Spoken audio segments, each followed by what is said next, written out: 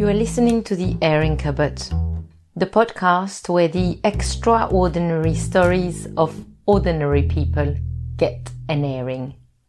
Phew, that's a mouthful.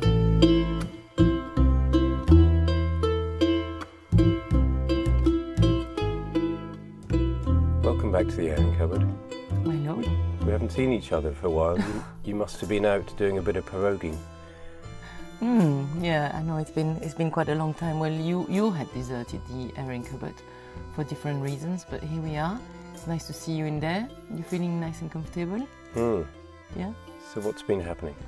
What's been happening? Well, it was quite interesting actually. Just a few days ago, I was sitting in the kitchen early morning and I was looking around me and looking at my house and realizing how tired the whole thing looks. And I was thinking, gosh, come on Zoe, you probably need to get on and redecorate this place. And I thought, maybe it's time for me to wrap up the Airing Cupboard Series 1 and start again in the spring and try to free some time to actually look after things that needs to be looked after at home. And I'm sitting there on my little bench with my cup of coffee next to me, looking around, thinking that, and my phone pinged. Pinged? Panged? Pinged. And my phone pinged. Ping-panged. And my phone ping-panged. Anyway, this message came through from this person who is in hospital right now, receiving chemotherapy.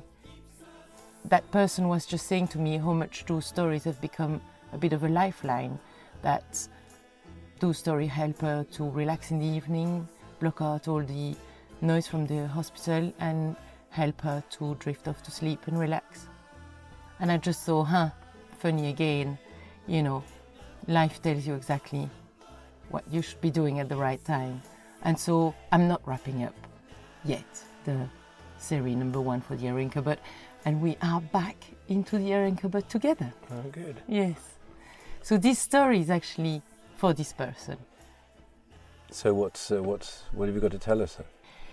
It's a story that I got over a table last weekend in Aberdeen. We were up in Scotland, and it's a story that this man told me quite quickly. So I have to be honest, and some of the details will have passed through my own filters of emotion.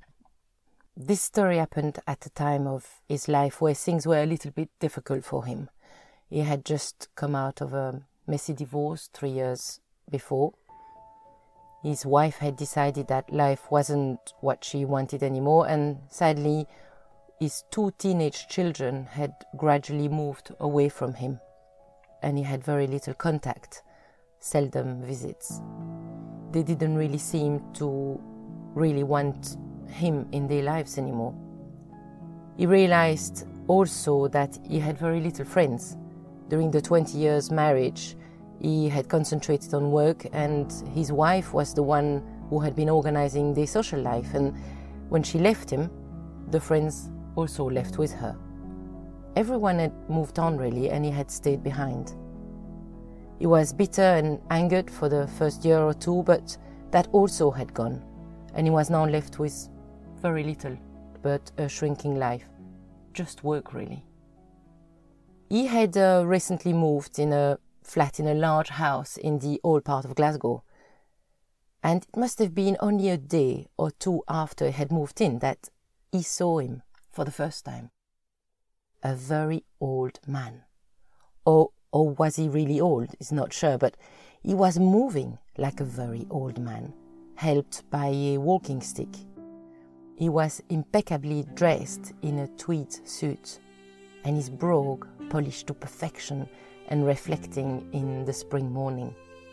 He was walking ever so slowly on the pavement below his apartment. And 2 or 3 feet in front of him was his dog. No lead. He couldn't really say what type of dog it was. It was a mix between many dogs. The body of a Labrador, the tail and ears of a Springer, the beard and eyebrows of a Terrier. But what was very peculiar about this dog was the pace of its walk. He walked so slowly. The movement of his forelegs was so slow, as if he had perfectly adapted his space to the pace of its owner.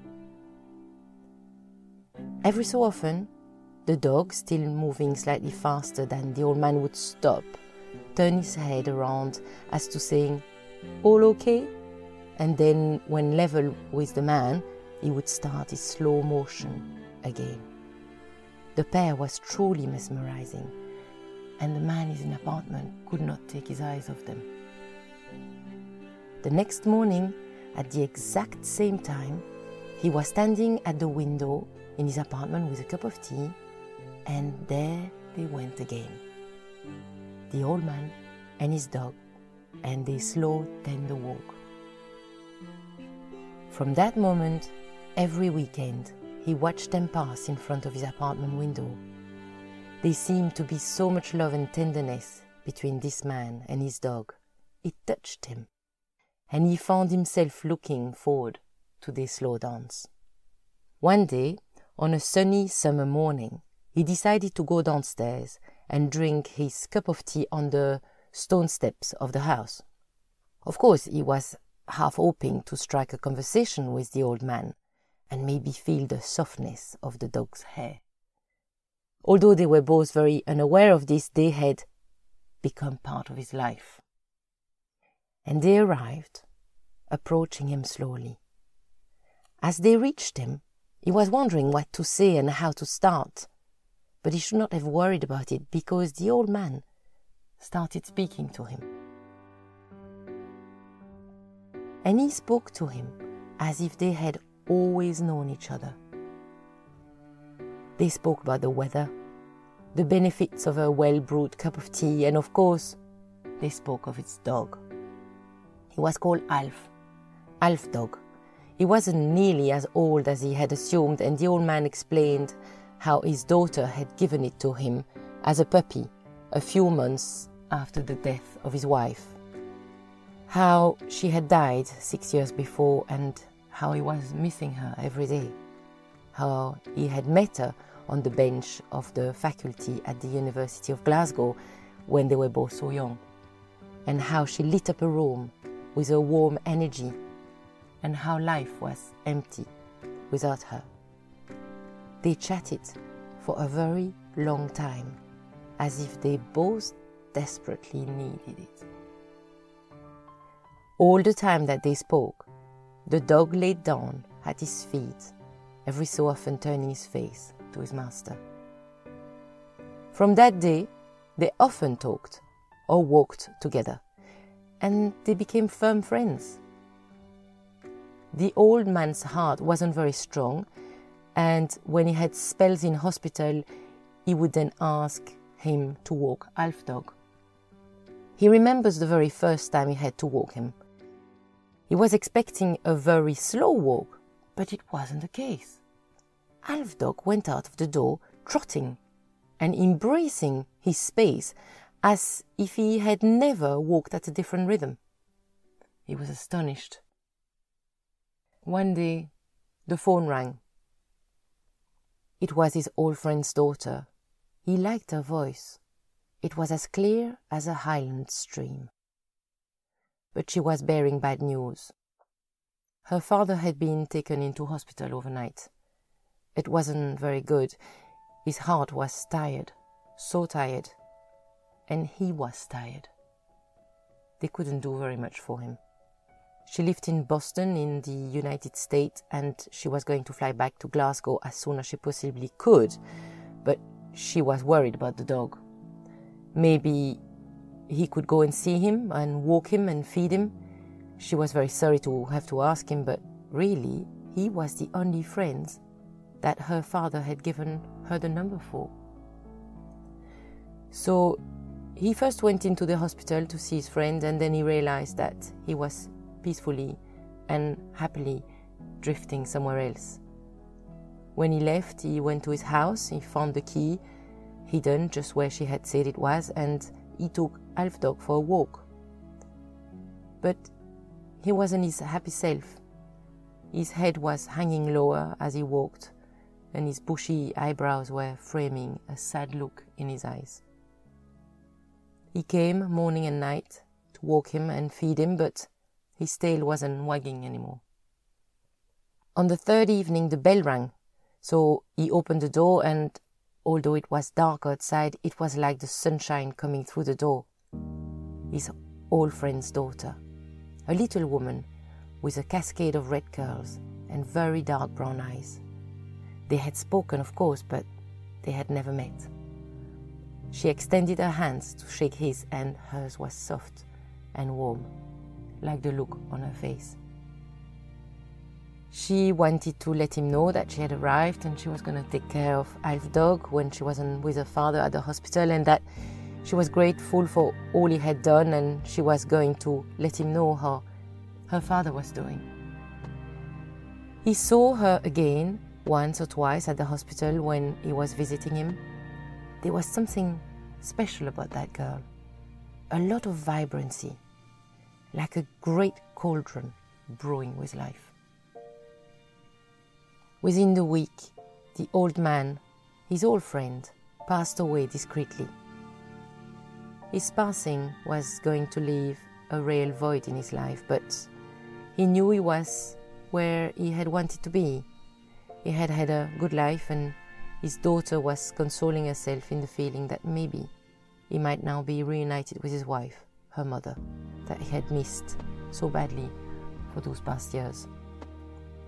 They spent quite a few evenings together in the 2 weeks that preceded the funeral. They had a lot in common. They spoke about their lives, their failed marriages, their children, their childhood that strangely was spent very close to one another. They laughed, she cried, maybe he cried also. Those evenings were magical. As they sat in the old man's kitchen, sharing pots of teas and stories together. During the silences in their conversation, all he could hear was the dog's tail wagging against the foot of the table and his heartbeat, so loud that he thought that even she could hear it. On the Sunday morning following the funeral, she came rushing at his door. She couldn't find Alf Dog. She had looked all around the neighborhood. He was nowhere to be seen. So he threw a coat over his back and came out with her, looking for him. They walked and called him. He was nowhere. And as they walked, that took them almost naturally to the cemetery, where his old friend, her father, had been put to rest 2 days before. And there they saw him, Alf Dog. He was lying down, not far from the grave, quietly. As they approached him, he felt the weight of her shoulder against his arm and her hand looking for his. Alf Dog looked up. He saw them and wagged his tail happily, making the autumn leaves dance around him. And in his hand, hers felt soft and pulsing and warm and was full of promises.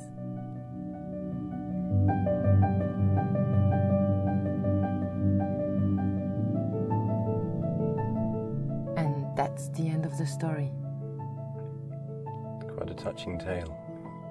It is. Yeah.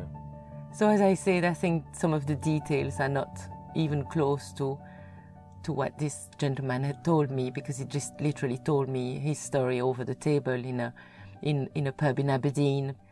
And I hope that when he listened to this, he will be happy with the way I saw his story. Circle of life. The circle of life, yeah. The other thing I wanted to add is that tomorrow is the 1st of October, and for the listeners that might remember the story of the Three Musketeers, I am quite excited because tomorrow I'm going to be sending the link to the third Musketeer, and I can't wait to hear his reaction to his story for his birthday. Maybe we'll get some follow-up from that next week. You never know, that would be good. Okay, well, thank you very much, Phil. Another little tale from the airing cupboard. You're so welcome. I'm glad you're back in here with me.